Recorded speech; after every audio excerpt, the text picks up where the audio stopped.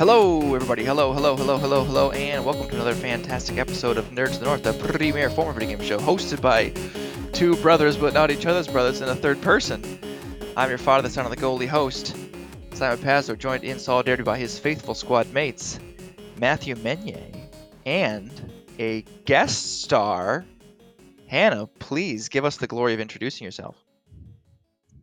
Hi, well, my name's Hannah Jensrud. I'm kind of a nerd. I'm mostly about like very specific things, one of them being A Song of Ice and Fire. And yeah, I'm very excited to be here. Perfect. Well, we're very happy to have you because it's been a Mhm. long time coming. We used to do dedicated episodes back in our TV Talker days, so shout out to anybody listening who remembers those days. I barely remember those days, so if you do, That I'm was very that was my impressed. first episode. Was a Game of Thrones episode. Was it? That's what, yeah. We brought in Yeah, so many like cameo yeah. stars. It was like a For the rotating first cast. while, I was just the Game of Thrones ringer. I would come in to talk about Game of Thrones, and that was it. Yeah, and then we knew that you were too good. We were like, we got to get this guy on payroll, and then we've discovered that we don't Wow. have a payroll, and jokes on you. And I've been salty about it ever since. Yes. Trust me, you get just as much money from this as I do. Alas. Okay, let's get into it. So where I want to start, it's been a minute since Game of Thrones ended. So I kind of wanted to gauge where everyone is on the franchise now. I like where you are book reading wise, and this is weird to say, but because this isn't normally the situation I find myself in with these big nerd properties, but I think I'm actually the smallest fan of the franchise, and I'm still a very large fan. I just got a feeling that you guys are both super fans because Matt, I know you're huge into world building, and Hannah, I saw a snap of you reacted to the Game of Thrones finale. So, so Matt, as the reigning prime co-host, just give us a refresher on what you thought of the end of season 8, and just how Game of Thrones as a shout out to my voice crack right there. How Game of Thrones as a franchise has kind of settled in your brain from the past years. Yeah. So there was a time where I would have called Game of Thrones just like my favorite thing, straight up. Like not necessarily like TV or books, just like straight up. It's like Game of Thrones is my favorite. Period. And then yeah, by the end of season 8, I just didn't give a shit. Um, and I have definitely had some strong apathy to it since then.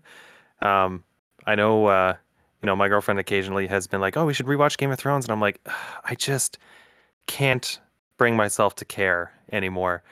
Um, and so yeah, when they announced they were doing some spin-offs, I was like, "Well, I mean, it can't be as bad as the last couple seasons of Game of Thrones."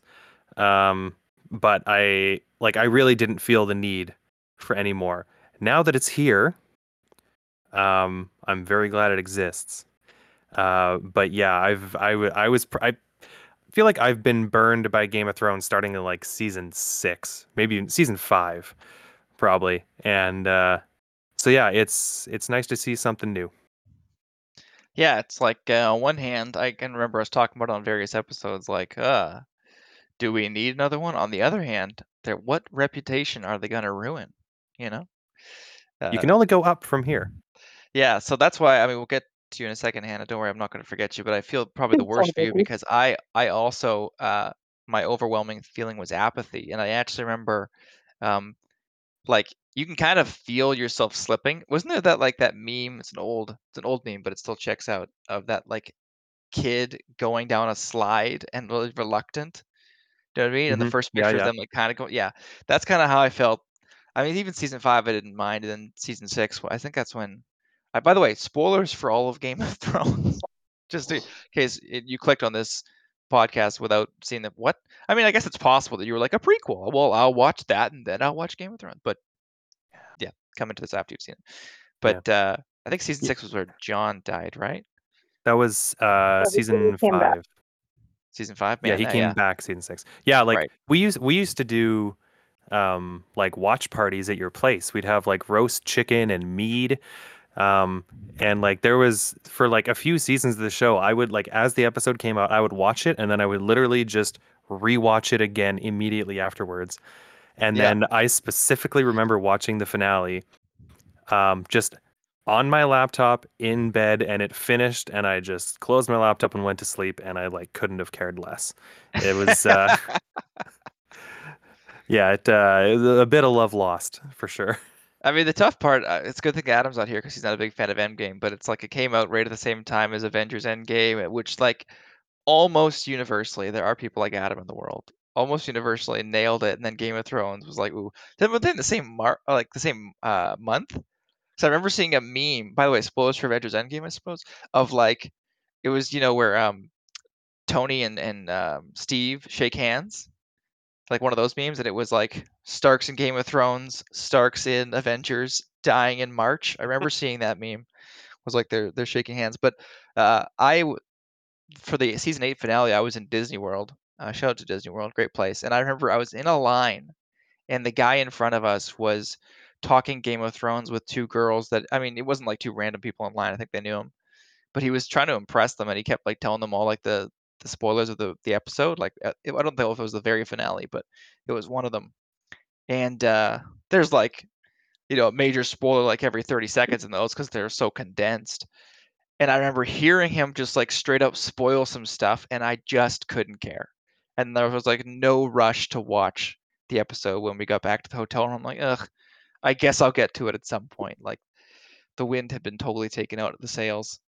Uh, but I just remember that. And then afterward, I remember saying to him, because as people out there may know, and Matt, you'll know when I fucking take you to Disney World, mark my words, you could be stuck in a line behind somebody for like an hour. So you better establish early on some sort of etiquette. And sometimes you chat with them, and that's fine. But I remember saying to him afterward, I'm like, some of us actually haven't seen the episode yet.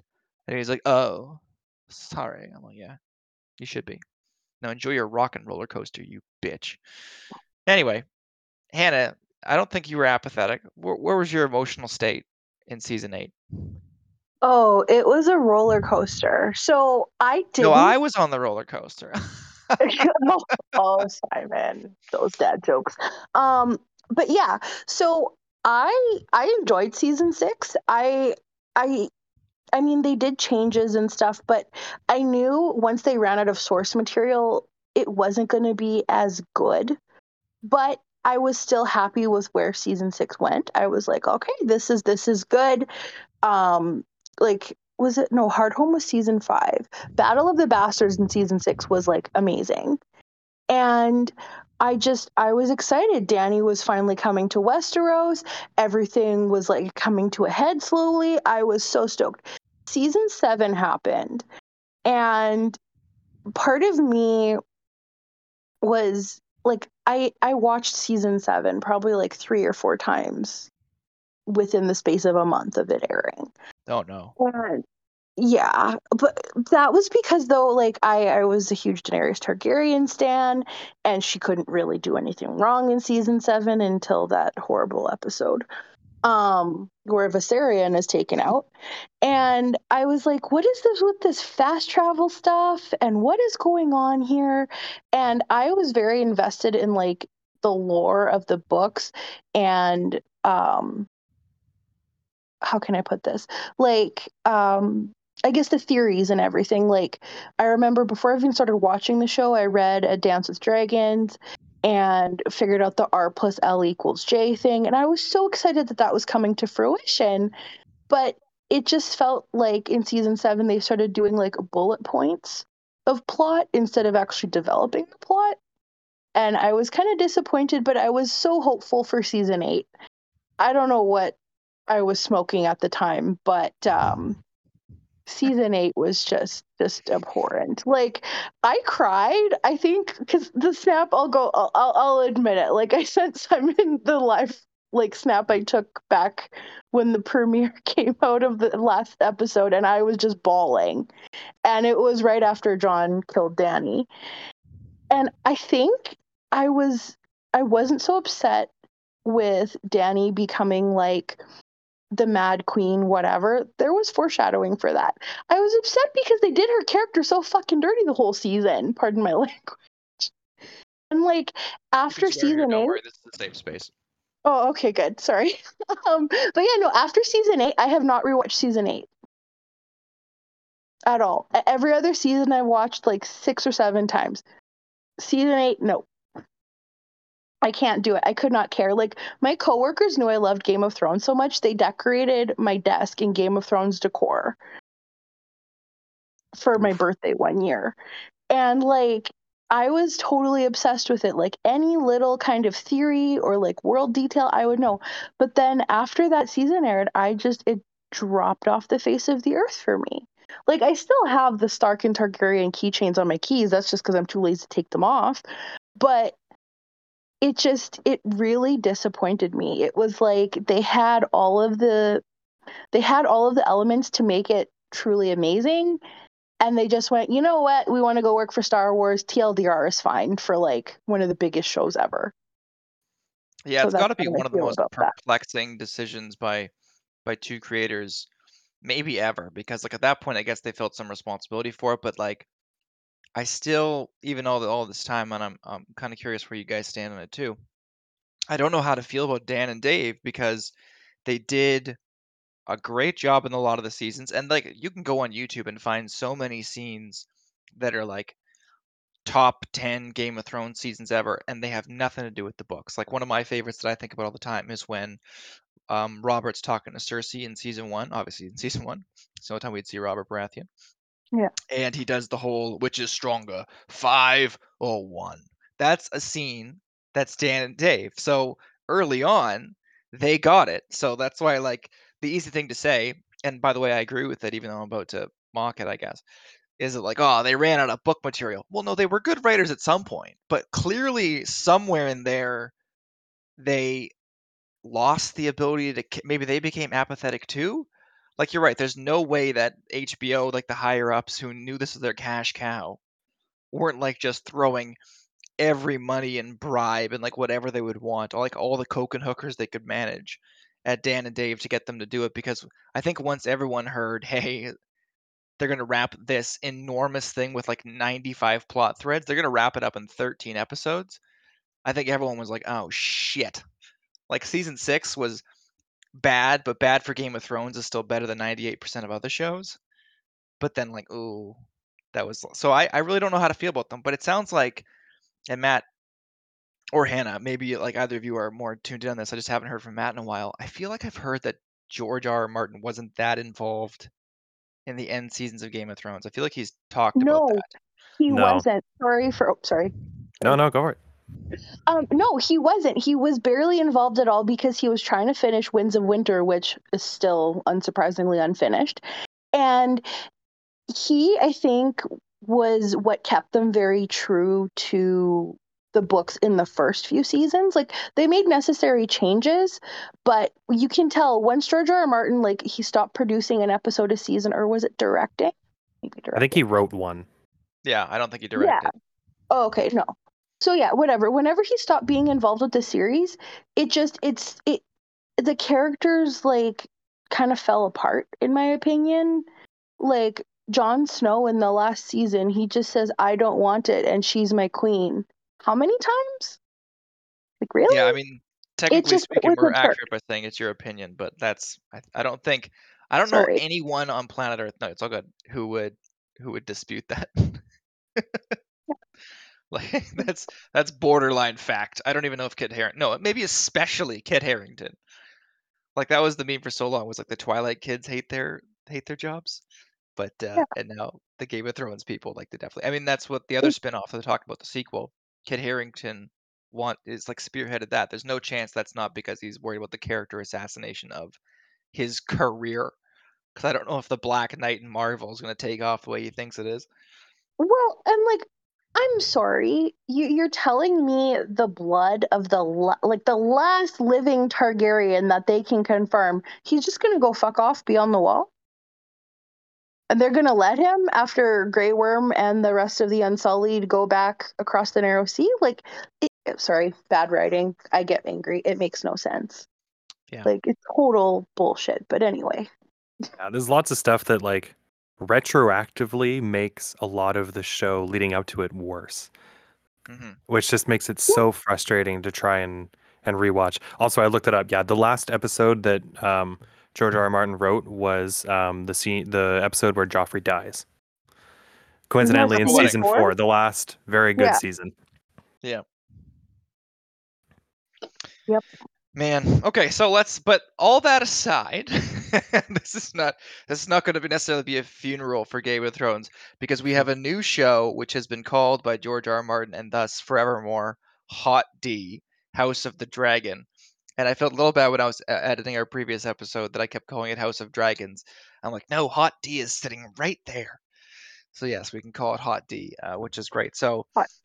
the other thing I want to establish early on is I think I've listened to the first book on audiobook, but I like for the most part was only a show person. You know, I've dabbled in the wiki, I've dabbled in good old Alt Shift X, so I know about things like Cold Hands and what's her name, Lady Stoneheart, right? Like I know about the more fantastical things they didn't fit into the show. I'm kind of aware of the general surroundings. You know, like I could probably pass your average BuzzFeed Game of Thrones quiz, but I intentionally, especially now that this show is out, and more importantly now that spoilers, I think it's good. I'm kind of intentionally staying pure on the lore. So, Matt, where are you lore wise coming into this show? Have you caught up on the books? Have you read what's it called, The Dance with Fire or something like that? Fire and Blood. Fire and Blood, yeah, Yeah, Hennessy. I knew Fire and you would. Blood is the book that this series is based on. I haven't. I've read all of the main series books, and then I've read a couple of the Dunk and Egg graphic novels. Okay, so where are you coming in for this show? Like, what was your anticipation coming into the show, Matt? Well, a year ago, I probably couldn't have cared less. After seeing the trailers and stuff like that, it's like, okay, starting to remember why I liked this in the first place. Still don't want to, have too much hope. Um, and I guess I wasn't. I don't think I was excited until the first episode came out, and I was looking at like spoiler-free reviews, and everyone was saying that it was really good. That was the first moment that I like allowed myself to be a little bit excited for it. Yeah, I'm in pretty much the exact same boat. I was like, okay, well, we'll see. I didn't even care to know the name of the fucking thing. But when people started saying it was good, I was like, oh, okay. And even then, I had to wait until we're recording this on a Thursday. It comes out on a Sunday. I had to wait until Wednesday to watch it with my girlfriend because that's how things worked out. I don't know if I could be able to handle that if it was like peak Game of Thrones, you know? It was like Sunday night, like I don't care. Like I'll drive the hour round trip to get to your house to watch this for an hour and then go back. That's Oh how yeah, good Game of man, Thrones was at its peak. I remember. I think Game of Thrones season 4, when that was coming out, I was working at my lake, and I had no internet and no TV. So we would at like it was like Sunday at 9, so like 10:15, we would drive down to the Subway parking lot to use their Wi-Fi to download it onto my laptop. And then we would like drive back to the cottage and watch it. Like it was, we would do Damn. anything. That's I mean, that's what it hardcore. takes. That's what it takes, you know? I had like my own. I started watching right before season 3 came out. And I'd read the books, and I like every season, every episode I watched live because I was able to. I had like a routine. It's Game of Thrones night. I pour myself a very stiff drink in my Targaryen mug, and I make sure everyone leaves me alone, and I dim my lights in my room, and it was Game of Thrones time. Like it, I've never done that for a TV show. Like it was Yeah. awesome, and I yeah, sorry. I particularly miss Game of Thrones as like, I mean, it's about time that we probably get into the episode, but just doing this podcast, like there's other shows we talk about, we kind of got it out of WandaVision. I know I brought it up before. We kind of got it out of Falcon and Winter Soldier. I've watched the first 2 episodes of She-Hulk now. I don't mind She-Hulk, but like it's definitely not dense enough. But I definitely have missed just like sitting down for an hour. Like, I mean, the fact that we can record it for, you know, 2 people listen to is, and one of them being me, is fine. But just like to just have a show that's dense enough that you can like get 20 minutes of conversation out of a 5 minute scene is just something that I've missed so much. So let's move into the actual show. We're pretty much, I kind of was making my notes for myself and almost scene by scene. But the first thing I want to do is just, what do we think? Matt, what'd you think? I really liked it. I did. I had the same kind of reaction actually as watching Top Gun a few weeks ago, where for the Yes. first like 10 minutes I was like, everyone says this is really good. Seems okay. Let's see where it goes. And then the scene of Matt Smith leading the City Watch, I was like, nope, this is awesome. But yeah, just like quick and simple. Really liked it. I'm super excited to see the rest. Yep. Totally agree. Yeah. I don't know when in it that it kind of got me that I was like, oh, it's good, but it definitely made it's like, okay, yeah, this is why this is popular. This is why things are good. It was a very solid pilot episode and kind of got you back into the swing of things. While also, I think, still feeling quite distinct in a way that we'll get into shortly. But Hannah, what were your first impressions? Honestly, I was hooked from when it turned on, basically. Like when that little blurb at the beginning, it said 172 years before Daenerys Targaryen. I was like, oh, this is real. This is actually happening, and like, just didn't let me down through the whole episode. It was very much what I would expect from early Game of Thrones. Just fantastic. Yeah, exactly. Okay, so let's talk about it. So the show is following the Targaryens. We don't need to do like a scene by scene because this isn't intentionally made for people who have already seen it. But it is Mhm. following the Targaryens, which, like, I mean, they weren't necessarily my favorite house in the original, but that's kind of for a long. I mean, for the end though, they were the villains. But they were like one of the main houses, of course. But clearly, it's going to be all based on them. And there's the classic line that it's like, I'm sure one of you know the exact quote, but you flip every time a Targaryen is born, you flip a coin, right? And we thought maybe we got like the 50-50 in the first one, where it's like Viserys was evil and Daenerys was good, and then turned out that that wasn't the case.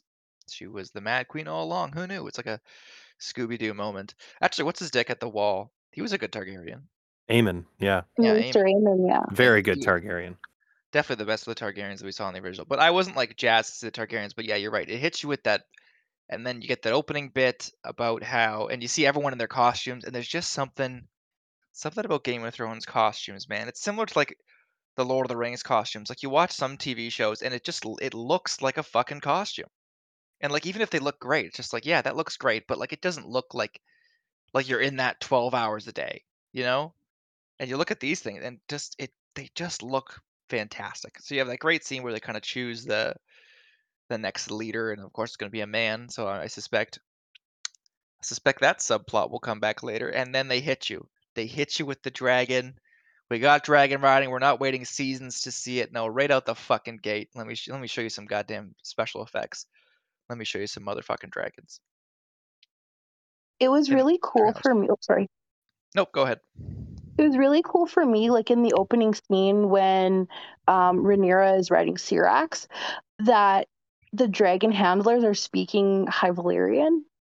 It was just a nice touch, like, because I think in a lot of different shows and stuff where there's like different languages and everything, sometimes that gets lost and those details get lost. But like having the dragon handlers just be like yelling at each other in Old Valyrian or High Valyrian and covered in soot, that was just super cool.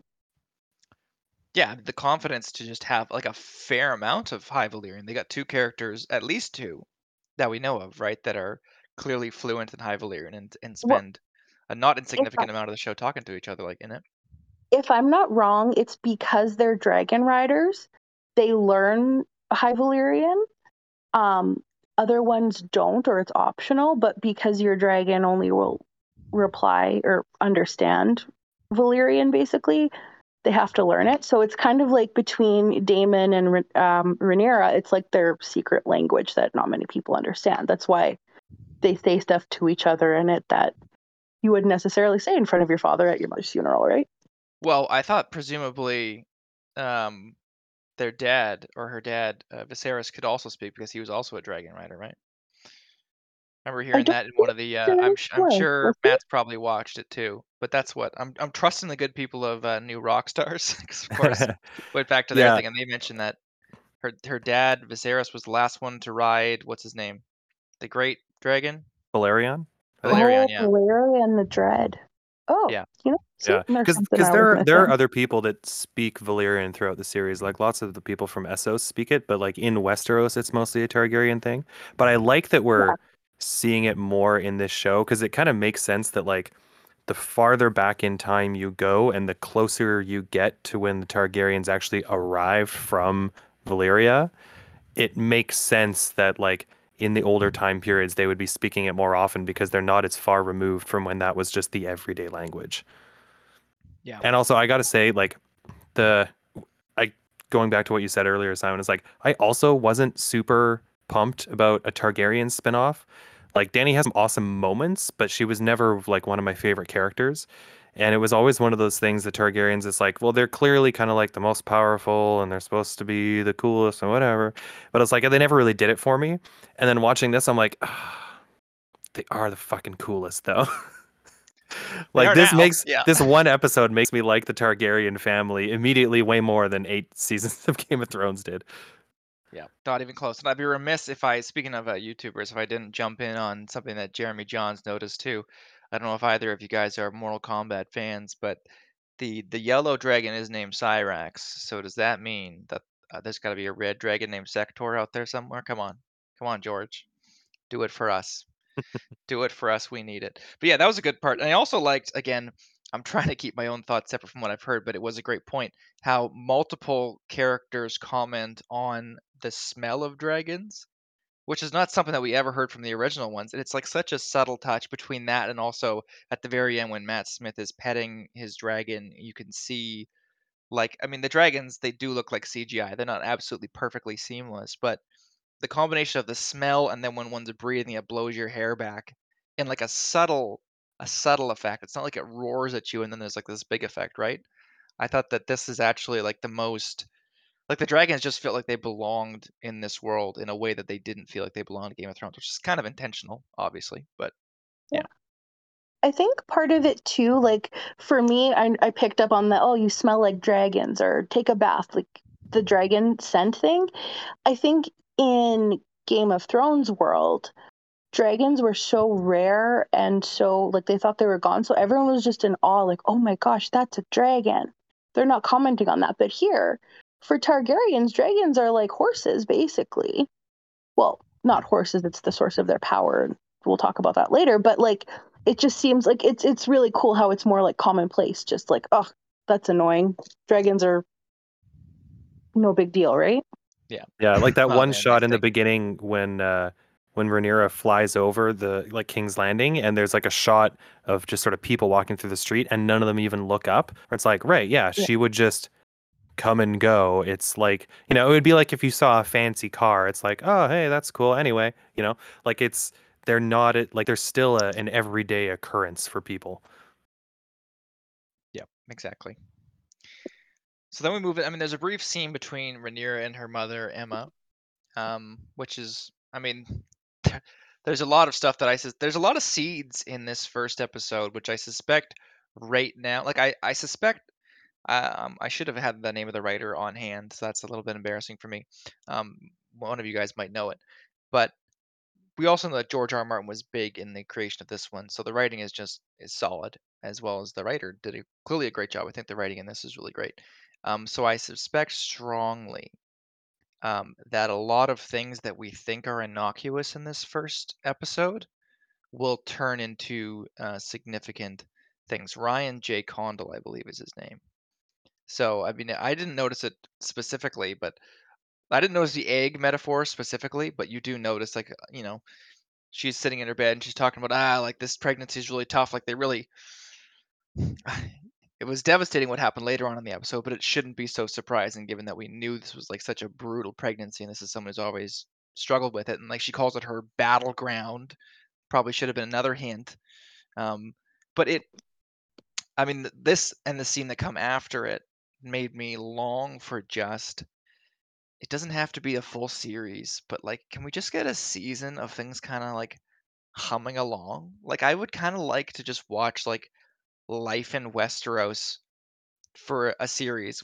That's probably people need more drama than that, but it's just such an interesting world and it's so well realized that like this first few scenes where things this is just how things are. Like I kind of got addicted to it, if that makes sense. Yeah, like can we just get a Twitch stream of the small council meetings? Yeah, like Westeros just C-SPAN or something? yeah, Westeros C-SPAN. Yeah, WCSPN. Yeah.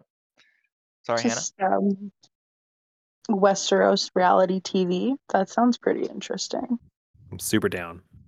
Yeah. But yeah, no, and like Simon, without spoiling anything, knowing how basically House of the Dragon is supposed to tell the story of the war that was the Dance of the Dragons. And knowing how that war plays out lore-wise, they definitely really did a good job like setting up foreshadowing and stuff that will come to fruition like years from now in Showtime, which is very interesting.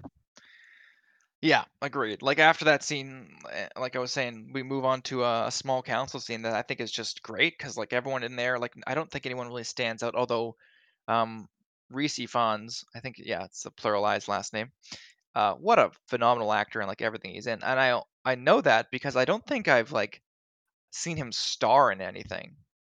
But he's just been one of those guys where whenever he pops up, I'm like, you were really like the fact that I remember him as Luna Lovegood's dad in one of the Harry Potter movies, which is like such a bit role, but like it sticks out in my mind. Like, yeah, he did great there.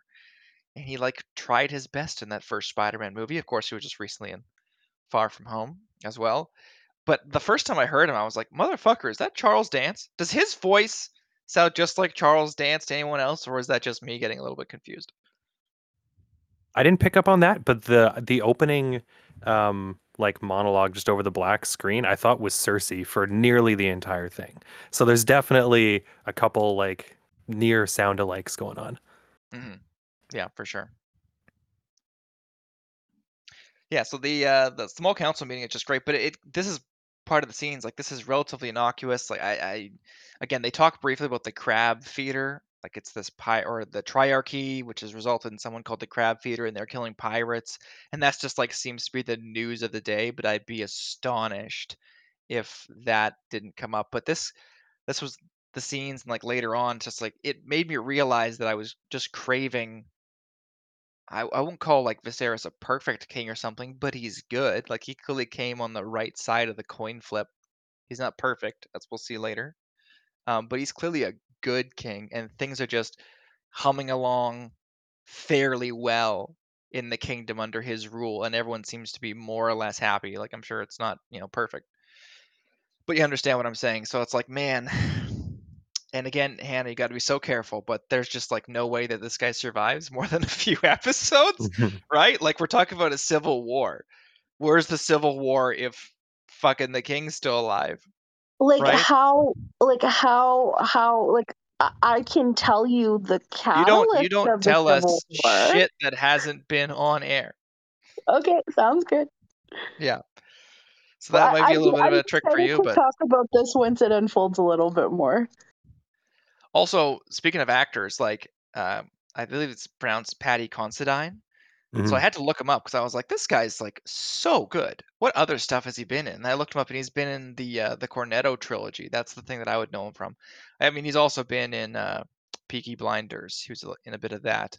So people who watch that show might be a little more familiar with him. But like, I just remember him as he's got my favorite bit in Hot Fuzz, where they're doing like they do the slowly slide off screen thing, They and then like they come come in back and to out the of the screen. screen. Yeah, yeah. Yeah, that's one of the things I that's was made me I was laugh. kind Like, of worried when I saw it was him. I'm like, oh no, I'm not gonna be able to take him seriously. But he's really damn good. And after the initial 5 minutes of like, oh hey, it's that guy, I just totally bought him. yeah, even I mean with the beard and the hair, I didn't even recognize him. And like yeah, just phenomenal. I mean even I think George R. R. Martin did an interview where he talked about how great of a job that Patty did, and it was like he put depth into the character that wasn't even there in my book, which you cannot get a higher compliment than that, right? And Yeah. yeah, Like I he's created brilliant. you and you were better than I could have possibly imagined. It's like Yes, not bad. Yeah, I gotta say exactly. the cast across the board really really good. Um, yeah, Patty Considine's great. I don't know her name, but the actress that plays Rhaenyra I thought was really good. But goddamn, Matt Smith, holy shit! I Hmm. I'm a big Doctor Who fan, and I was very uncertain about if I could see Matt Smith as anyone but the Doctor. Not that I think he would do a bad job, but he's just like so particular Yeah. that like I find sometimes through no fault of his own, I just can't see him as anything but himself. Um, but yeah, he killed it in this episode. I thought he was amazing. And like, what excellent casting. I don't think if you're trying to get someone that's like human, but like kind of just a bit different and like magical, you can't do any better than Matt Smith. He looks exactly what I imagine a Targaryen would look like. I thought like everyone across the board was great, but Matt Smith like blew me away this episode. Agreed. And it's not a like a non-Doctor Who fan, not like a Doctor Who, hater or anything like that, just as a agnostic to Doctor Who.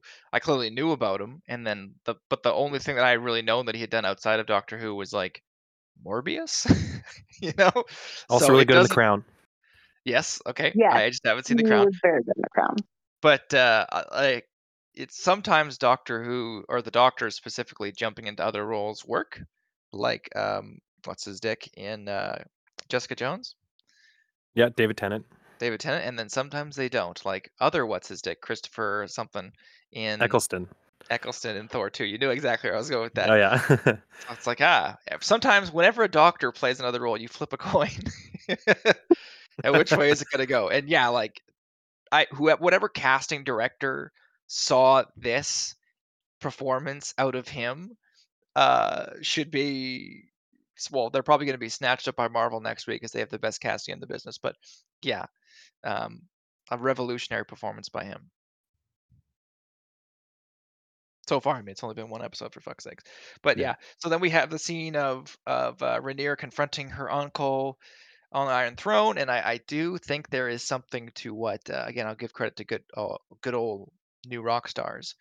It's weird to say old new rock stars when they were talking about how Daemon, I don't think we actually said his name yet, knows clearly how to sit on the throne. Like he's sitting in the opposite direction of his brother, and he manages to not get cut. Where later on we see his brother get cut. But I do have questions for you guys. So it's going to be more for Matt than Hannah because you have the burden of knowledge.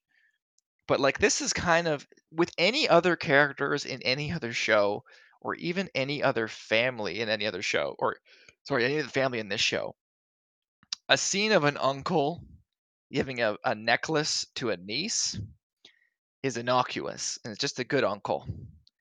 In Game of Thrones with Targaryens, I think we all see where I'm going with this. Like the first time I watched it, I'm like, that's cute. I've seen the episode 3 times now. The second 2 times I was like, is that another seed that they're sowing? I didn't get it going the other way.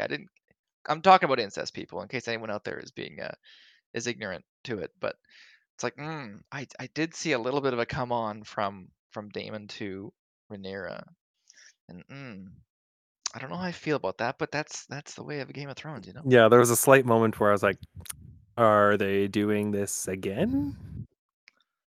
I like it might be a little bit weird to do the same thing with the same family twice in a row.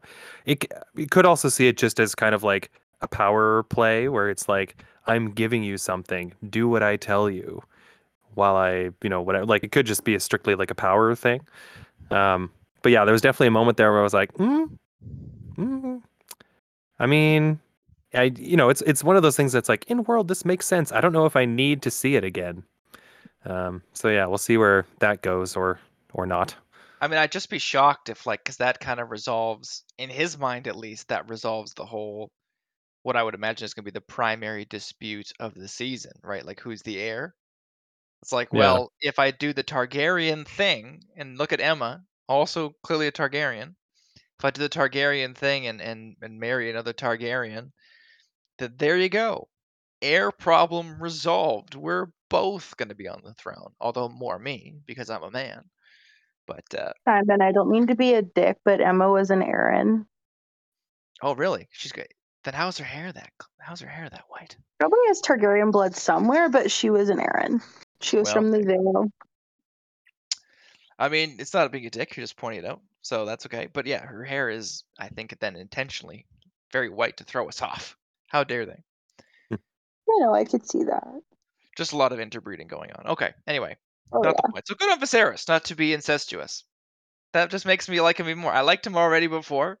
I like him even more. Anyway, so we go straight from that scene to a scene where Rhaenyra is talking with her best friend Alicent, and I don't know much, but I did watch an Alt Shift. I've just watched so much YouTube videos. An Alt Shift X, like in preparation of Hot D episode, and so I Yep, know one same of the here. things that's changed. Yeah, so one of the things that's changed is that now Alicent is younger. She's Rhaenyra's age. And I'll be honest, maybe I'm just like, I need to get bonked and go to horny jail. I kind of also thought there was some flirting in this scene. Am I crazy? Oh I Like mean, they they yeah, kept have a talking scene in a about. garden where she like, for sure. oh yeah, she laid her head in her lap and she's like, no, I'm very comfortable here. It's like, I bet you are. I'm comfortable in this spot. Yeah, we can get a saddle with 2 seats for my dragon, and we're gonna fly around the world. Okay, so it's not just me, huh? They are. Yeah. No, that was 100% queer baiting. Well, okay. So I call it foreshadowing. You call it queer baiting. So you think that they're just Oh, gonna go in a completely sorry, different direction? Simon. Well, because they're 2 different I will intentions. So say, I think I that they're don't doing know. it. I don't know Go if on. you guys are like aware of this, but it's common knowledge, so it's not a spoiler. But um, they have secondary actresses who will play Rhaenyra and Alicent because they're aging them up this season quite significantly. So there's going to be a time jump in this season. So like, I wouldn't put too much stock into like that kind of stuff. I don't know. I mean, it's not. They're clearly changing at least something. I'd be very surprised if something along these lines doesn't Well, come what back they've later. changed in this show mostly was that like Rhaenyra is older than she's supposed to be. Technically, when she was named heir, she was like 6 or 7 years old because she was born in, I think, 97 after arrival, year 97. All right, but don't Um, don't get lost in the weeds here. So yeah, yeah, I no, feel no, like no, you're but I'm making my saying case like for me, where you're the saying like there's changes. already changes from the book. So I think that this might genuinely be a subplot. Okay, I mean, that's all good. That makes sense. I'm just too literal, I think, but yeah. Yeah, I don't know if it's like a seed planted, but like they didn't close the door on it. Yeah, like No, I don't think they're definitely. gonna. It's gonna be like the first like lesbian queenship in Game of Thrones history. But I would be surprised if like something around that like didn't come. Like, oh man, like why do we have to be with the men? Like maybe they'll have like longing stares from across a field. I don't know, something. I'm if that's the only episode that has that type of subtext, I'll eat my hat. Is where I'm going with this. Maybe it's just a nice moment between friends. Yeah, right. There are no nice moments between friends in Westeros. It just doesn't happen. I don't even know what a Unless it's friend is in immediately followed Westeros. by tragedy. Exactly. So speaking of tragedy, so let's go. Speaking of things that are like almost positively foreshadowing, then we get to see Viserys. He's getting a wound tended by 2 maesters. The wound is very pussy, very gross. They're trying to talk about how to deal with it. I thought it was funny that the old guy was like, "Oh, we can do the same thing we've been doing," and then the new guy was like, "What about cauterization?" And then without saying, "Yes, that's a great idea," the old guy says to Viserys, "You know, Lord, we could do cauterization." It was like reminded me Classic of that boss. scene in yeah, exactly. Of like what was it, Spider-Man 2? Where they come up with a bunch of different names for Doctor Octopus. And the guy says Doctor Octopus. He's like, no, that's terrible. Wait, no. What about Doctor Octopus? Great idea. Yeah, it was a classic boss move. It's like a little bit of funniness. But if that's another thing. I don't think that that's just a cut from the thing. I think there's a problem. Why isn't he healing? I I don't think this is as innocuous as they made it sound. Well, this may be even more thinly veiled than the queer baiting, shall we say. I think that's going to be something. His Oh, cuts that aren't healing. yeah, I think it's pretty out in the open. It's like there's a mysterious wound that's like clearly infected and we can't get to go away. Anyway, moving on, it's like no, there's going to be something. Yeah. Yeah. No, and I think that also ties into the fact that Targaryens are so inbred, even at this point, that they have health issues. It's why they have trouble having kids, as we see later in the episode, right? So I think that just kind of drives it home. But yeah. Yeah. So something's going to come from A that. And then you get sickly bunch.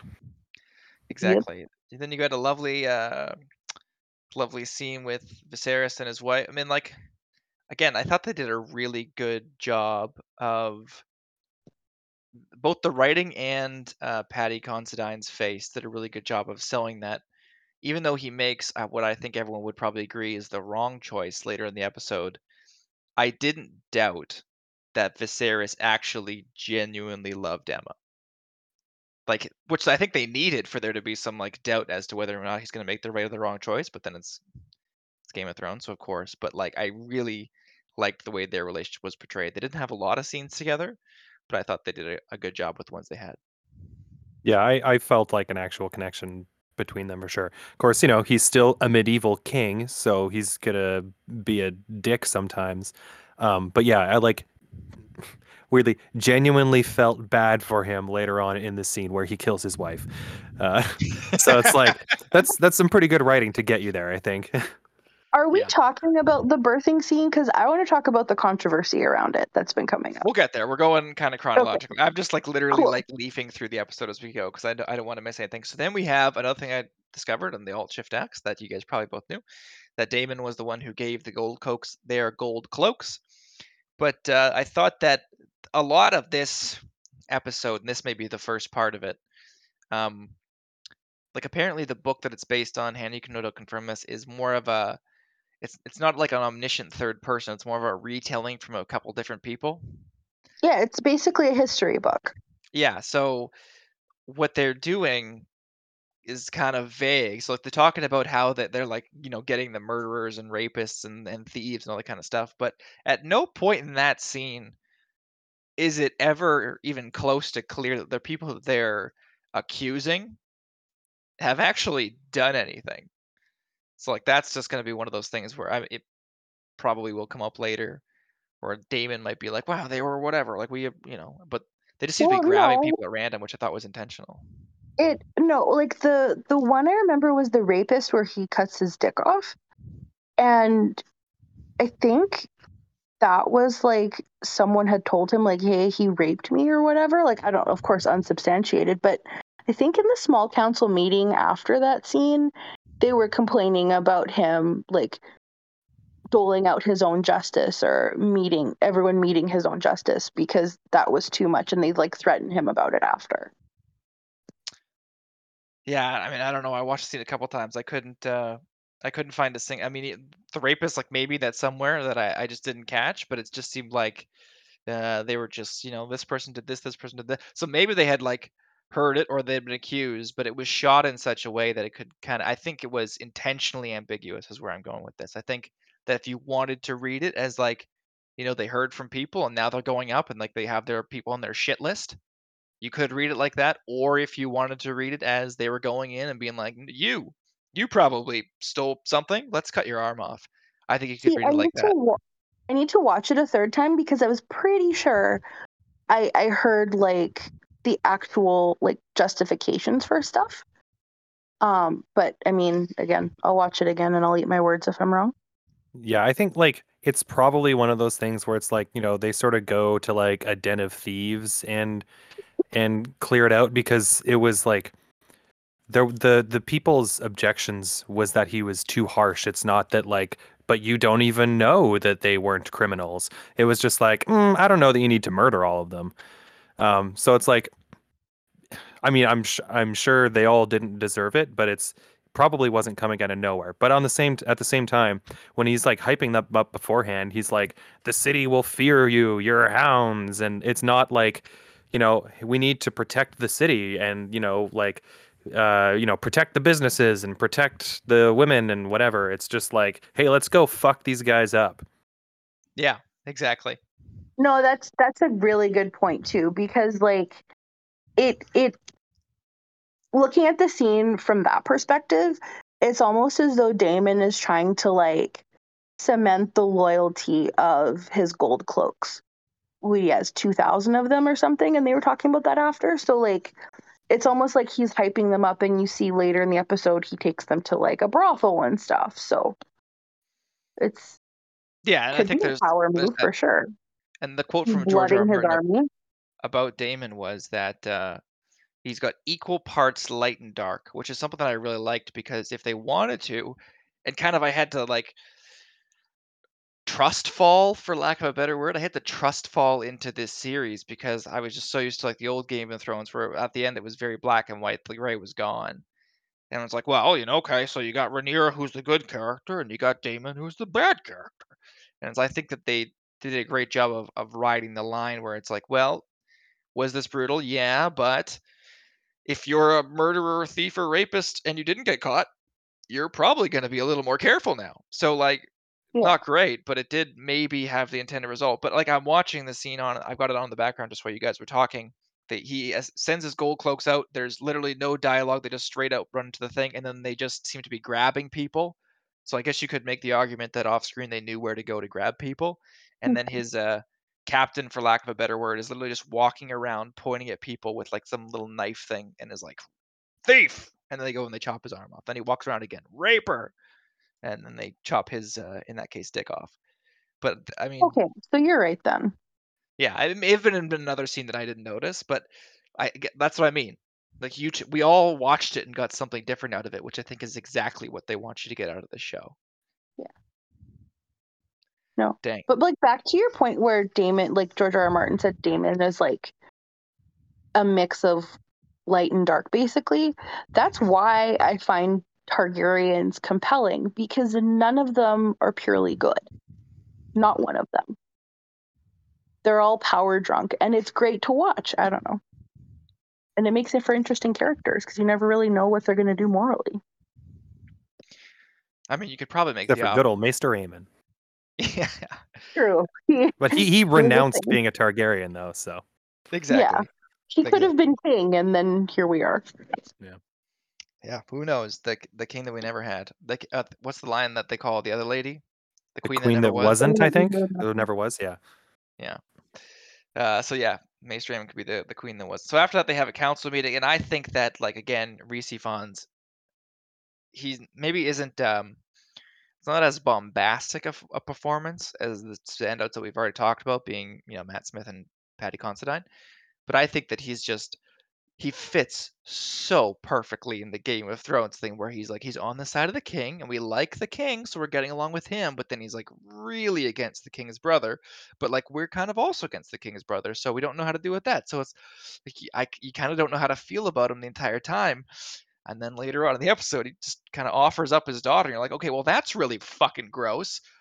So yeah, all these small council meetings, I thought they clearly went over the writing with a fine-tooth comb, and it paid off because they're like chef's kiss, beautiful. Oh yeah, he sort of starts off just like, okay, yeah, he's just a regular guy, kind of seems competent, but like even just within the one episode, it's like, no, he's got some layers to him. I could see him developing into a very interesting character. I think he's I'm looking forward to seeing some more small council meetings with him for sure. I'm sorry, I'm ignorant to actors' names for a lot of stuff, but you're Otto referring to the guy that plays Otto Hightower. Yes, he is fantastic. Do we have any Hightowers, like major Hightowers in Game of Thrones? Do we know who he's not that are very important. They get mentioned once or twice, but they never really play a role, I don't think. Okay. No. And by the way, so like the next scene by the end, I think. Yeah. Well, like, I mean, by the time Song of Ice and Fire starts. Yeah, there's been a lot of shifting, but on the house moment, like the next thing that comes up is the tournament. Well, actually, the next thing that comes up is the brothel scene. So it's like you didn't think you were going to get through a Westeros show, the pilot of a Westeros show, without a brothel scene, did you? We were robbed of Matt Smith dong. I know. Come on. Dude, I swear to God. Again, I've watched it a couple times. Like when he's grabbing his towel or his robe, he like kind of holds it above his dick, and then it like lowers just for a half a second. Like he teases you. Very clever, Matt Smith. But yeah, I mean, like, come on. We've come far enough. It's 2022. Yeah. We need Matt Smith. Sorry. No, go ahead. I don't know if you guys have watched Euphoria. It doesn't really seem like your thing, but there's an episode in, I think, season 1 or 2 where there is literally a dick montage where they put probably like 20 dicks on the screen within 30 seconds. So after HBO did that, like, they really couldn't give us Matt Like what? Yeah. Maybe They they're they saving it. they made us look at Theon and Hodor's limp dicks. You're not going to give us Yeah. Matt Smith? Come on. Yeah. Rude. Maybe they're gonna. If that's your season finale, they got. It's gonna be more meaningful if you want it the entire time. That's like the last shot reveal, like Daenerys' dragons and Matt Smith Exactly. dong. Well, Matt, we're on the podcast. We could say cock. Matt Smith cock. That's what we're looking for. the real deep cut for the OG fans. Yeah, for the OG fans. So the scene that I kind of skipped over a little bit there, but I mean, I was just thinking like the whore that he's having sex with. I was gonna say fucking. I could say fucking. That's what he was doing. If it's from the back, it's definitely fucking. It wasn't passionate. It wasn't the Khal Drogo what he learned to do with Daenerys, right? But she seemed to know a lot about his life. Like she was giving him some like meaningful advice multiple times in the show. So it I wasn't think just like he I think showed up. she's more like kind of his companion, not necessarily a prostitute. didn't he take her back to the Vale with him at the end? Pretty sure he did. Yes, yeah. Yeah. So she knows him. It's not like he was just like, here's a few coppers. Bye. Wasn't just some rando. Yeah, I just thought that it was interesting how much she. Well, I mean, I guess that's the point of the scene. To like tell us, like, hey, this isn't just some random chick. But then she does ask, "Do you want me to find someone silver-haired?" It's like, Well, she's still a whore. right. But that also cemented the watching this scene now made me look at that scene with the necklace and make it, think about it. So Yeah. Although we are in a time period where like there are silver-haired people besides the Targaryens, because it's not specifically Targaryens, it's Valyrians who have silver hair. famously, Emma Aaron is silver-haired, and we would never Yeah. confuse her for a Targaryen. Who Yes. would do that? So not discounting the incest angle, but it's not necessarily that. Mhm. No, but no other houses came over from old Valyria, did they?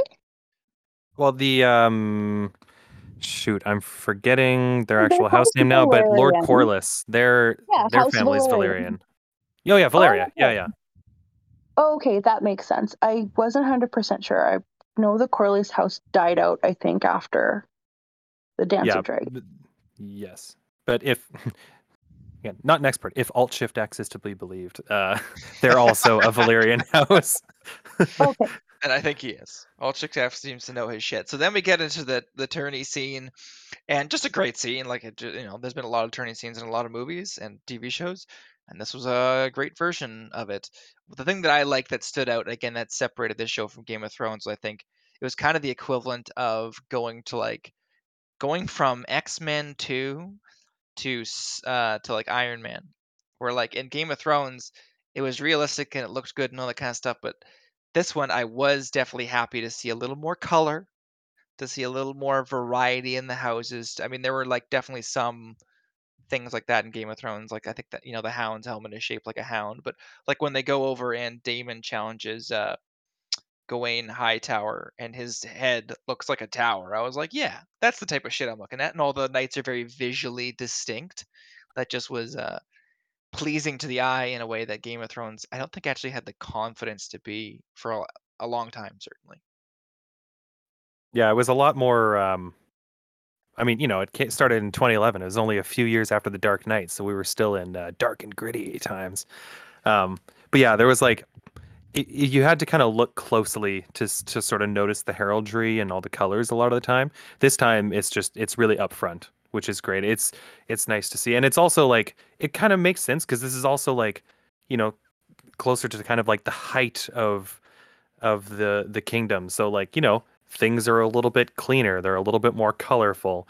We get fucking dragon head helmets and castle helmets and things like that. And it's really cool to see. Like Matt Smith's armor for the jousting scene looks incredible. It's like, yeah, I actually believe that that's like the prince who has all this like incredibly made armor. And I look at him and I go, wow, like he looks like a prince walking around in that armor.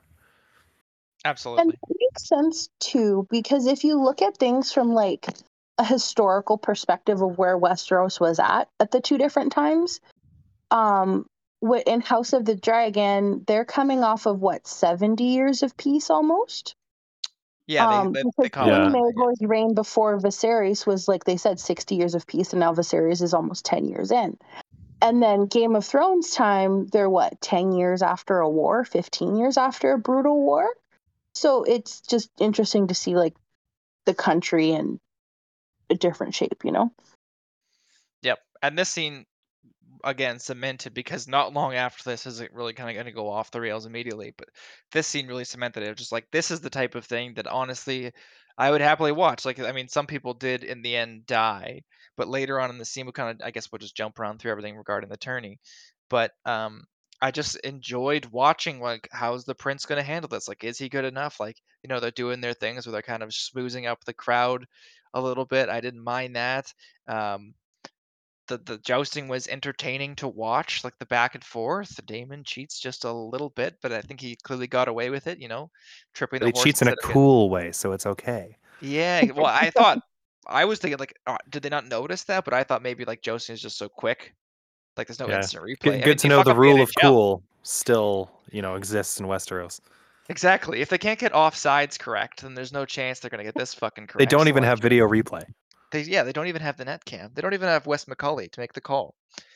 So yeah, like of course they're gonna get that wrong. But keeping that in mind, when it got to the end, and like he pulls out the dagger and they're having the duel, and he's like, the prince would like to continue the duel on foot. They draw their swords and stuff like that, and they have that little duel, and then he gets beat. He gets beat because he was hot dogging, but he does get beat. And the old Game of Thrones fan in me was just like, okay, well, that guy's gonna die, and he might die in a different episode. But to me, it was just like, he's not gonna yield. He's gonna fight this guy to the death, and he's gonna kill him brutally, and like, this just how it goes. But I thought it was a smart choice to have Damon be the type of character who knows when to take the strategic L and yield in that moment. I thought that was actually great and thoroughly refreshing. Yeah, I thought it was actually a like a another refreshing choice to have one of the main characters be just pretty good. Like, not clearly the best or clearly a joke. Like, he's still, clearly skilled because he's highborn. He'd have all kinds, he'd have all the best training, everything. Like, he's clearly a good warrior. But he's not like running over everybody, and he's not getting run over. There's like actually some room in the middle that like just makes it feel a little bit more real. Yeah, Yeah, like exactly. he's human. He's not some kind of warrior god or anything. He's not Jamie. Let's make the comparison clear, right? That's what we kept hearing about Jamie. He's just the best. He's just the fucking best. And they kind of had to take that away from him. But it was like, yeah, Yeah. he's It's like solid. there can only be one best. Most people actually aren't the best. Yeah. True. Which is crazy because it turns out that I am actually the best. Anyway, not the point. So then we go into, I mean, one of the hardest to watch scenes Mhm. that I've seen all year, but this birthing scene, and again, it was so well done, where it doesn't seem like, again, by the time you get to a lot of seasons of Game of Thrones, like, you get the feeling that the Maester is kind of competent, but clearly he's not a gynecological expert or anything like that. But they seem to know a thing or two. He's not like an idiot, right? And so he gives what we now know is the advice to do a C-section. Um, and I thought that just the acting on Patty's face for what Viserys was thinking during that moment was just brilliant, because I think you can entirely see just in his face the fence that he's on, and that it wasn't an easy choice. And I was just sitting there praying. I'm like, okay, I know this is Westeros, so you're gonna make the wrong one. But the fact that they gave me hope that he might have picked his wife's life was, again, I'll keep using that word because we're coming off of disappointment. So that was refreshing, that I was unsure. See, I didn't get that from that scene. After watching the scene in the bathtub where Emma is like, I can't do this again, and seeing the scene, was it before that or after that, where Viserys is so adamant he's about to have a son, I knew there wasn't ever going to be another decision for him. Like, I didn't have hope he would make the right one. And I watched it twice because of the controversy around it. And the Maester never says that Emma is guaranteed to die if they don't do the C-section. He only says she's guaranteed to die if they do it. So I don't know. I think that makes it a lot darker because a lot of people are arguing that, okay, well, maybe if they hadn't done the C-section, she would have 100% died anyway. But they were saving the baby. They weren't picking the mom, or like they weren't considering the mom. Yeah, And okay, so that's the controversy yeah, you're referring to. Yeah, so we'll do the little round table then, because yeah, when I watched it, I thought, because I mean, again, so well written that you can get whatever you want to get out of it. But I thought the yeah, maester was like, you have to make an impossible choice. Sometimes you have to choose one or the other, and this may be an option when he like points out that it might be fatal to the mom. But yeah, you're right. They don't give another option, because I was thinking like that. How would they? What would the other option? And the baby's got to get out. So how else do you do it? Uh, Maybe I'm just too ignorant in the ways of childbirth. But yeah, that's the way I saw it. Is he was like, this is an option. It's not a good option, but Matt, which way did you interpret that scene? Yeah, I kind of thought it was presented as like, do you want the baby to live or do you want the mother to live? And yeah. like, they don't explicitly say that, but I felt that was sort of clearly that's the choice that was presented to him, where it's like, if we don't do this, like, who knows what can happen? It's probably nothing good, but who knows? And if we do this, then she's definitely going to die and the baby will probably be fine. So I thought, I didn't really see it as anything else than that. Although I also agree with Hannah. I never believed that he wasn't going to do it. Like the majority of his screen time up to this point was him basically hyping up the birth of his son. And so as soon as the guy was like, it's difficult, I'm like, no, she's dying. There's no way she doesn't die. And when he has the choice, it's like he's gonna choose the kid. It's very good writing and incredible acting that like when he was making that choice, I felt bad for him, even though he's making a horrible decision. Um, and he's clearly tortured about it, but I never believed that he was going to make a different choice. See, and it's funny that you say that like you felt bad for him because I felt bad for Emma. I felt nothing but like disgust for him. But I mean, that could just be because like I'm a woman and Oh, I like, relate a little more. I should say, I also feel horrible for Emma. Like that scene was horrifying to watch. Um, but yeah, I felt bad for both, even though he was like clearly doing something horrible. Yeah, I don't think feeling bad about Emma precludes us from also feeling bad for Viserys. But yeah, I Oh mean, no, you I phrased it wouldn't better say than I it did. does. I'm just saying like I didn't feel bad for him at all. And I understood why he made his decision because like you said, he's a medieval king. Securing his lineage is the most important thing to him. But continue, sorry. Yeah, it's sort of Oh, one yeah. of those like it's like if this was a modern show, this would be horrible. Within the like morality and the practicalities of the world presented, it's like I understand that things work kind of differently. And maybe it's just a matter of like I was just kind of attached to their relationship, and I was attached to how fucking great of an actor that Paddy Considine turned out to be. That like just looking at his face, I mean, clearly the net negative comes out on Emma, but she also isn't like one of the main characters. Like even during this scene, they spend a lot of time focused on Viserys' face. So when you do that and you've got an actor as good as he is, uh, like you don't have any choice, or I didn't have any choice but to feel empathy for the poor bastard, even though it's just like, ugh, this is too terrible. So I saw it as like, you're right.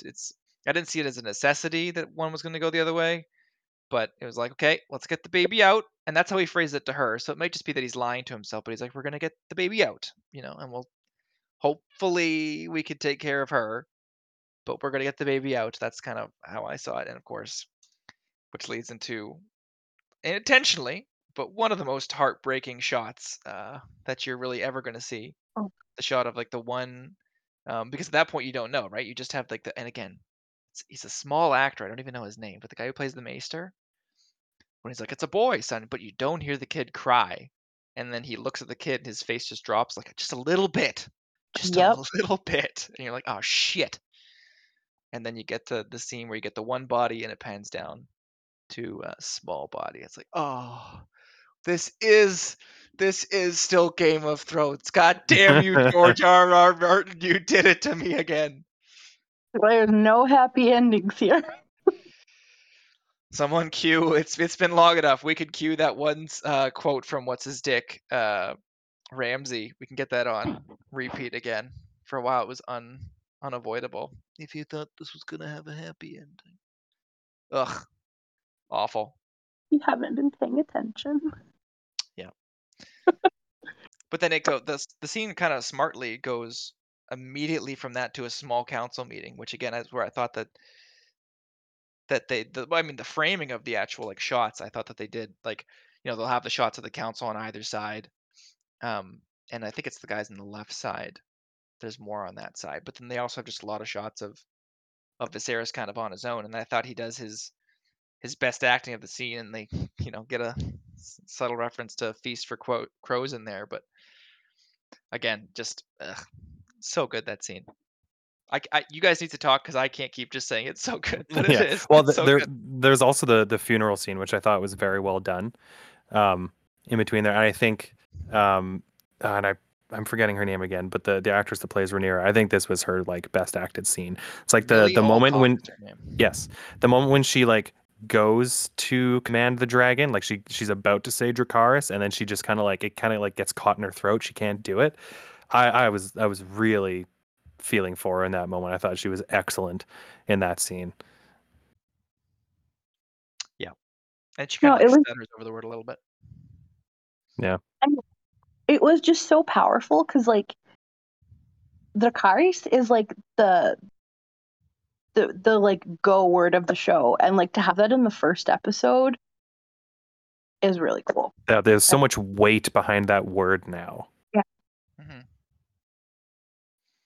And also, I think it was, again, shout out to the new Rockstars guys. They are great. That she pronounces it slightly different than Daenerys did, right? Because it's been, she's probably, she's fluent in it in a way that Daenerys at least wasn't at the beginning. She clearly was at the end, but she probably her accent is much better. Yeah, she knows a more pure version of yeah, her accent was much better, but Dany was also raised speaking High Valyrian.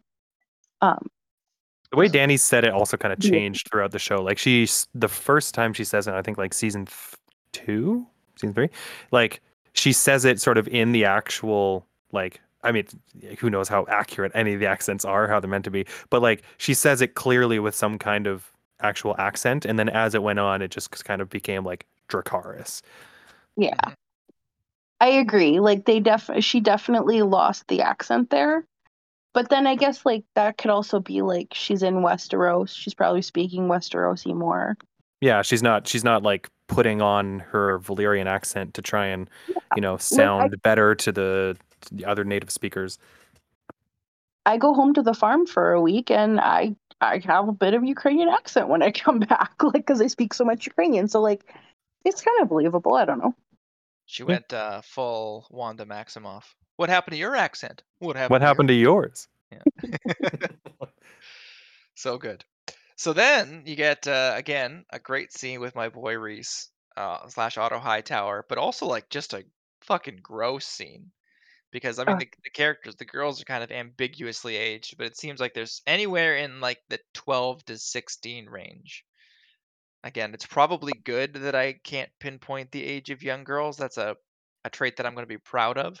If I looked at them, I'm like, yep, 15. That would be a bad sign. But there's somewhere in like yeah, it's a green flag. There's somewhere in that age. So just to remind you what franchise you're in when Otto's like, maybe go give the king, and immediately you're just like, is he implying? And then he's like, and go ahead and wear a dress of your dead mother. And I was like, oh God. Oh. It's like, oh, he is doing what I thought he was doing. Great. Yep. Oh, yeah. Well, we're back. I think. Oh, sorry. Continue. Nope. I think that moment also really helps set up Otto Hightower's character as being power hungry, because Daemon accuses him of it before because he said he's a second son standing to inherit nothing. Like, why is he your hand? He just wants power. So I think that like him using his daughter very blatantly is like another good way to sort of set that up. Yeah, exactly. You're not And supposed to read him as a good character just because he's And young. like, Yeah. and to that point, he's sort of been portrayed as just sort of like common sense, seems competent, like nothing sketchy. He has like it's a nice scene with his daughter up to that point, um, which honestly should be a bigger tip off than anything he actually does. There's no wholesome scenes in this world. There's only red flags. They're just Yeah. disguised as wholesome scenes. anything nice is manipulation. Exactly. We don't get happy moments here. So then you get a scene. I kind of like this too. Like, I mean, some people are talking about the scene of Viserys in his chambers where he's like, I would say building the model. That's how I interpreted that. Like it looked like he was, polishing stuff up. So I He's working interpreted on that as the like, Game of Thrones intro. yeah, he's working on the Yeah. Game of Thrones. So I interpreted this as like he's a huge dork who likes miniatures. And I was like, yeah, buddy. Like, can't get his main time, but of course, if I was the king, I'd have all the miniatures. I want to have all the miniatures now. Yeah, he's like not some like brute tyrant. He's very different from someone like Robert or he's just like he actually has interest. Like, someone made reference to the fact that he's, passionate about history and stuff like that. It's like this guy is like actually seems like a not just sort of like a tyrant ruler. And this coming after we see him make the decision to kill his wife just immediately kind of humanizes him again, just Mhm. coming out tail of that. And I thought Yeah. he played it so well too. Hannah, I'll go to you in a second. He played it so well too when she comes in, and like I just saw it the first eye, like when he kind of looks up at her and she's came in. So this I just saw like clearly they're family friends. Like she's the daughter of his hand, and she's also clearly best friends with his daughter. So I was like, oh, like okay, you're a part of my life. It's a little bit unusual that you're here, but like, oh yeah, it's you. And then I thought that a little bit over the course of the scene, his eyes kind of played out, and you can also see, I would say, a lot of terror in her eyes. Like I don't have it in front of me, the lady who plays Alicent, but great acting by that young woman as well. But I thought that his eyes, like he slowly kind of understood the move that was being made as the scene went on. And again, I don't know how they keep pulling these remarkable performances out of people, but well, Miguel Sapochnik, man. I mean, we just talked about at the beginning all our favorite episodes. He did like half of them. So Yeah, that He's man's a amazing. wizard. he's one of the OGs. Anyway, sorry, Hannah, what were you saying? Um, this is just more like an overarching thing about Viserys' character. I think having him alone, just working on a model, um, it just adds to his sort of like softness or like weakness we see from him. And I think that's going to be important later on. Like, Yeah. yeah, like you guys see it as like more of a positive, and I see it as like a normal king would not be doing something like that. And combining that with the throne cutting him and the wound that won't heal, he's set up to be quite weak, I think. And I think Well, that just sort of adds into it. yeah, I mean, it's a tough line to ride because we're aware, and I feel like we're talking about Harry Potter here because I keep wanting to call it like the Game of Thrones universe, but then I know one of you two will jump on me. It's like actually, Game of Thrones was only the name of the show. So it's just like I got to call it the Wizarding World. Okay, so I got to call it the Westeros World or whatever. What do we? I don't know what the IP is officially called, but he's got a lot of traits that I find admirable in a person and in a king, and that's why I was saying earlier I would like to watch a good amount of it, but I can also respect that in this show, in this world, they're not good, and that's where a lot of like the terror might be too strong of a word, but like the incoming foreboding dread for the character comes in. It's like you're going to die because of the things I like about you. It's the same. I was a really big fan of Ned Stark, and I had never read the book, so like that was a jarring one for me. But it was like when you look at it, he's guaranteed to die because of all the character traits that I actually like admired in him the most. So that's where I see that. It's like I love that we have a king that's like playing with models and is a human, and because of that, he's definitely not going to make. I don't know about the season, but he's definitely not making it through the end of the series. Yeah, it's like the things that make him an interesting or a decent person don't make him a strong king. And it's kind of like going back to the discussion from a couple episodes ago. It's like being good doesn't make you worthy. and being good doesn't necessarily make you strong. Even if you should be, you also need to be strong in this kind of thing. And yeah, there's some decent foreshadowing already that he maybe doesn't necessarily have that.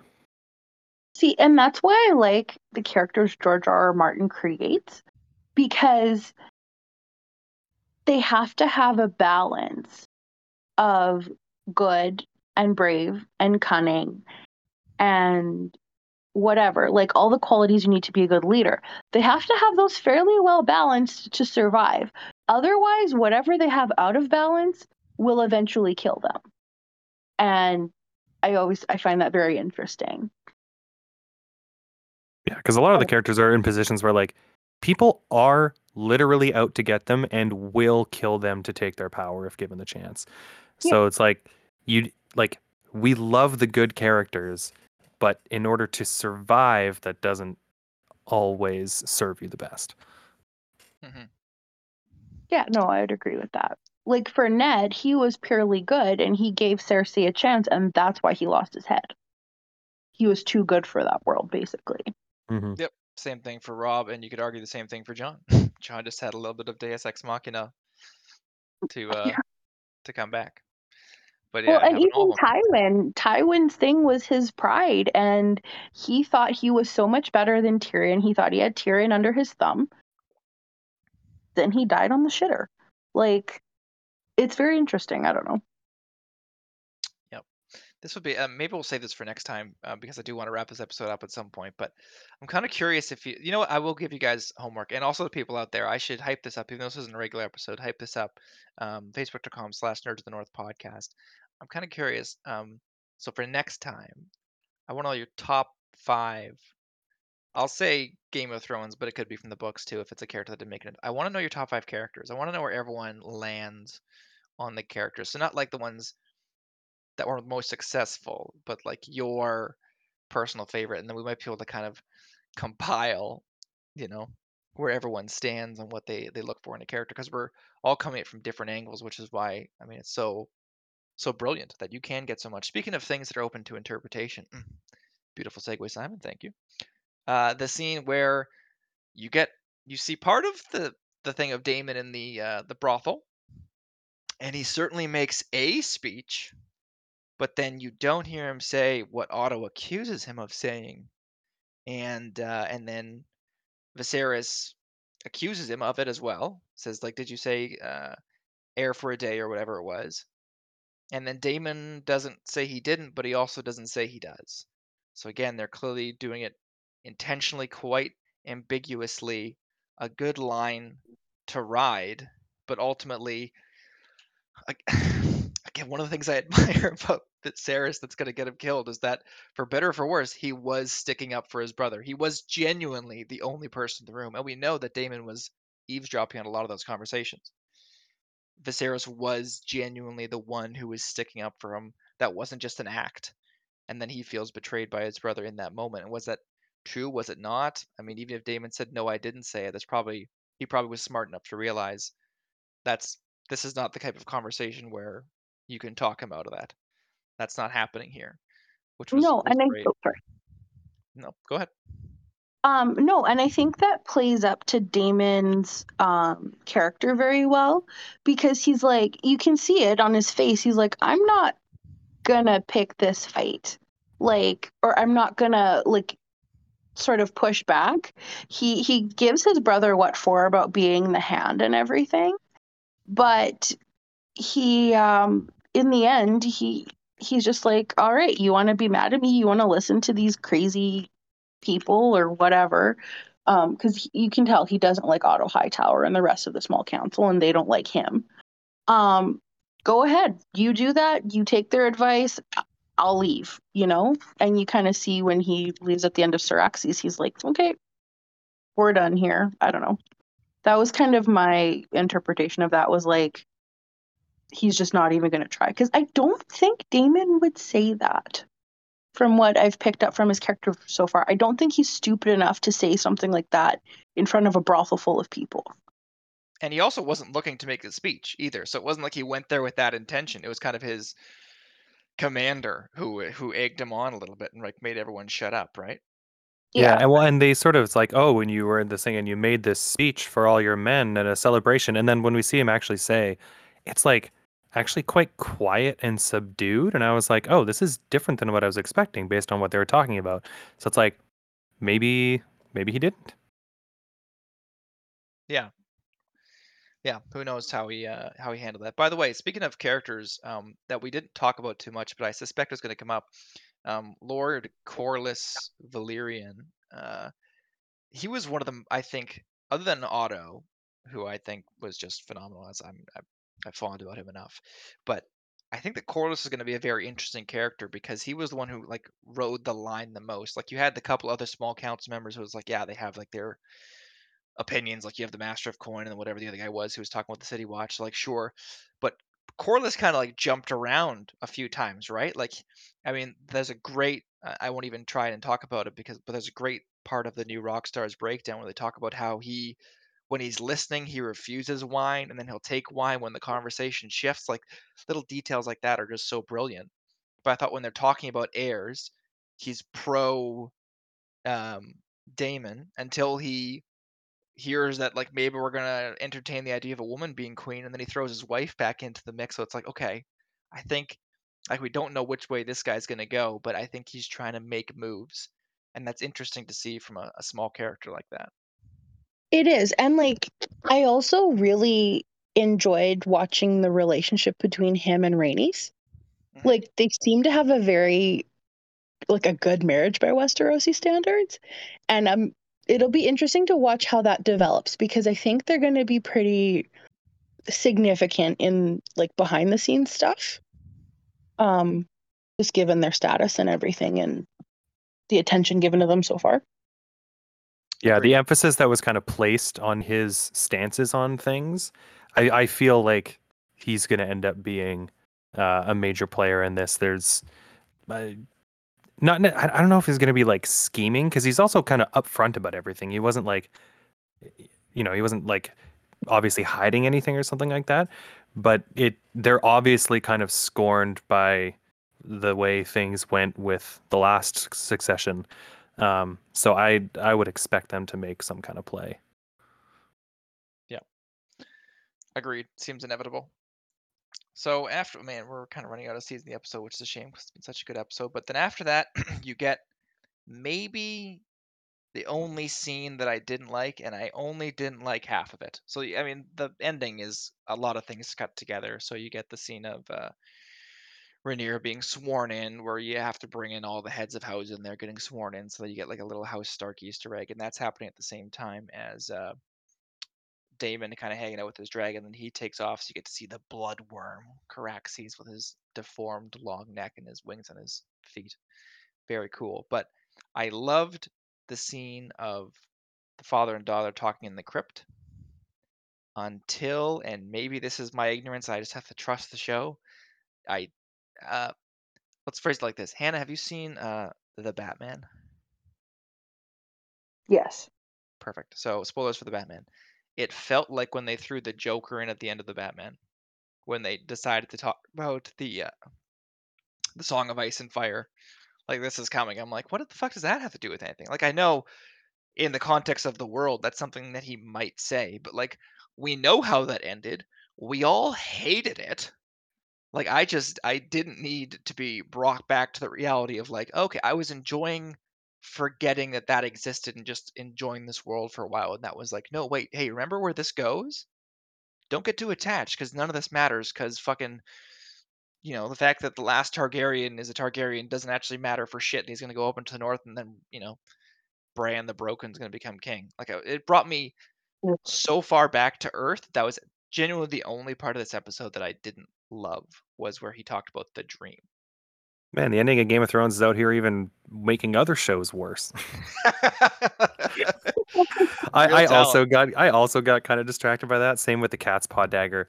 Um, whereas like it it's not that it doesn't make sense that that would be in there, but it just felt so obviously like, hey guys, look, remember this? Huh? Remember this? It's like, yes, I get it. Yeah, I see what you're doing. Anyway, yes, let's continue on. So it's like I don't know that it was it wasn't like a huge deal, but it was definitely distracting. It kind of pulled me out of it. See, Yep. for me, I appreciated it. I didn't think it made it bad. I think it kind of like D&D, whatever those idiots did aside, how it played out and how people were ignorant to it in the Game of Thrones world, I think it sort of like gave us a reason why. Because had a Targaryen still been sitting the throne, they would have known the Long Night was coming, right? But when you killed the Mad King Aerys, all that was lost because he never had a chance to tell whoever the next heir would have been that that was going to happen. So I just found it was like a cool little Easter egg. I didn't think it actually made the show worse. Interesting. And like with, and sorry, just to continue on, like in the lore with House Targaryen, the Targaryens only came to Dragonstone because I believe it was Rhaenys, like the first Rhaenys, had a vision because they were magical back in Valyria, that the doom was coming. So they left Old Valyria.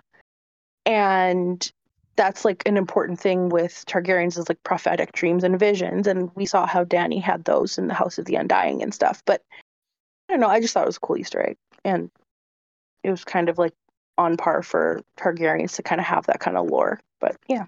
Yeah, I guess it's a good way to establish that. I mean, you're right.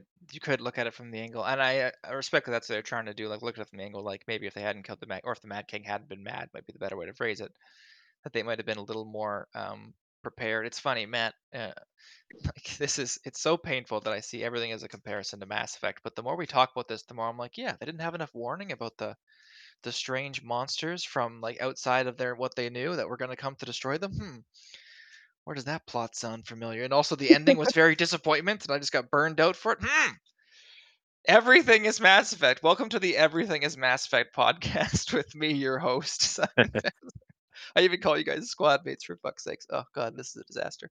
But I respect that that's what they're going with, and if it's a way like what you brought up, I think maybe even more important than it did. It was that it established that these dreams aren't just full of shit. It's like we know that happens for sure. So his dreams aren't just dreams, like where he had a vision of a kid born with a crown. Like that might still happen, just not going to be Emma's kid.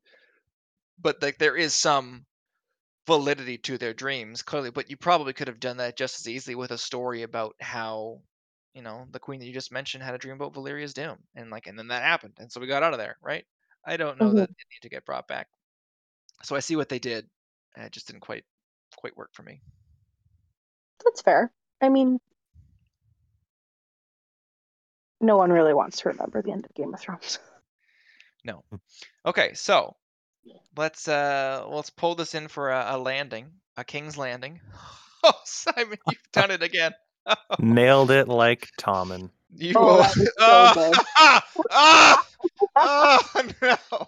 The captain of the Olympic diving team. God, Jesus Christ, man. What? Oh, I love you. Okay, yeah. So, where do we think this show is gonna go next episode? Because I mean, Hannah spoiled it. So no, I assume Matt also knew, but I had also heard there's gonna be a time jump or something like that coming in. Like, but presumably it's not gonna be next episode. So, what do we think is gonna happen directly next? I'll answer first because I genuinely don't know. I really don't know what's gonna happen. I have a feeling that like plot points are gonna happen eventually, but I'm truly clueless as to what's going to happen in the direct future. So I'm curious what the experts think. Yeah, I mean, I have to imagine Damon goes back and, um, even if it's not immediately, at some point he's raising up an army and rebelling. I'm sure. Um, like it seems so obvious. I kind of hope they get to it sooner rather than later because if they like kind of hang on to it all season and then that's like an end of season dramatic thing, it's like yeah, but it's in the trailer, guys. We all know it's gonna happen. So I'm sort of hoping that happens sooner rather than later. I don't expect it to happen like next episode. Probably just some, going home and scheming and things like that. But I also have no idea really beyond that one thing, which I think is pretty obvious. So I'm really excited to find out, actually. It's been a long time since I haven't known what was going to happen. Mhm. Hannah, be careful. Yeah, I'm having a hard time with this. Um, where they started off the series and where like the actual conflict starts, I have no idea what they're gonna do.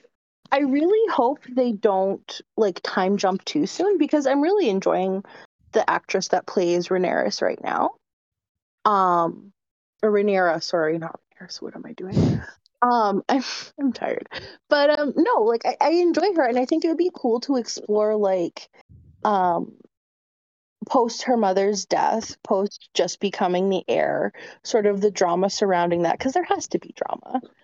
I just I can't see how they can move the storyline forward that they're going for without doing the time jump like within the next episode or two. It's Mhm. just it's weird. And I have no idea what's coming, but it makes me excited for it. Well, the other question, I guess, would be: is this going to be a bold enough show to try and do some sort of split timeline thing? And like by that, I mean maybe we get like at the beginning of this, we heard the actress who plays adult Rhaenyra. She was the one who did the voiceover. So, is there a possibility that there is a time jump next episode, but we also that would be very difficult Oh, if it's to like quite The Witcher manage. season one, I will be so mad because that's too much to hold on to in my head. I'm sorry. Well, I mean that one you never knew when or where things were, but this could be shit. I feel like there. I mean, it wasn't The Witcher, but I feel like there was something that I've watched. I mean, there's been a lot of time jump shows and stuff like that, but it's like where they're kind of both going to something at the same. It's gonna kill me. I'm gonna try to think of it for next week. See, But but if anything, oh, sorry. nope, you go ahead. If anything, I could see them jumping forward maybe like 4 or 5 years in the next episode. Where they still keep the younger actresses because 4 or 5 years you can put some makeup on, age them up a little bit. Um, I think I could see them doing that, but I don't think we'll see Emma Darcy's Rhaenyra until probably closer to mid-season, maybe, because there's a lot of ground to cover between now and like when she's fully an adult. So Interesting. yeah, and it'll be there like was sorry, and they featured like this version of Rhaenyra quite significantly too, where I think if it was just sort of like, kind of like a one and done and now she's older, it's like I don't know if she would have as much focus. The focus would probably be on the older characters, and then it would be like, oh hey, remember that little kid? Now she grew up. hmm yeah, no, I think they'll keep her around for a few episodes, but I like time jump wise, they're gonna have to skip a couple years fairly soon at least to make things make sense. But I don't know how long they're gonna draw the show for either. So it's all up in the air, right? I think I saw that it's 10 episodes, at least for this first season. Well, that's Then what I we'll mean. Because yeah, like I'm pretty sure they're gonna get to like adult by the end of the season at least. But I can't see them promoting Emma Darcy as like a main actress, which they have been, if she's only in 1 or 2 episodes. So it's weird. hmm And like I mean, we'll see what happens because they gotta move quickly. But it'll be interesting to see if they also do the Game of Thrones traditions of episode 9 is the gut punch shocker, or if they like switch it up and like something happens in episode 8, or if they say everything for the season finale. Like who knows? Or even what is a Oh, shocker, but that was like such a consistent thing that like, okay, I mean, you can kind of watch the other episodes whenever you want to, but definitely don't go on Twitter until you've seen episode 9 of every season, because it's always where it gets nutty. So I'm curious to see if even traditions like that carry on. I would assume so because I feel like lots of TV shows bring out the showstoppers with their penultimate episodes, and then the season finale kind of deals with the fallout, right? Well, I mean, we keep whenever we watch the Marvel shows, we keep expecting something more to happen in the second to last Yeah. episode. It's been like a running theme. It's like, here we go, second to last episode. It's like 10 minutes shorter than all the other ones. What the fuck?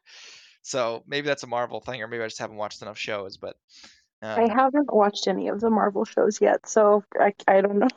Well, thank you for coming on to your first and last episode of Nerds of the North, Hannah. We really appreciated having you, and we wish you Anytime, all the Simon. best in the future. But yeah, okay. So the jokes aside, that's probably a good time to pull it in for a landing. Oh no, shit! I made that joke already. Okay. So Matt, do you have any final thoughts? No, not really. I really enjoyed it and really looking forward to seeing the rest. Perfect. Okay. Well, everyone out there, have a great week. Have a safe week, and we'll see you next time.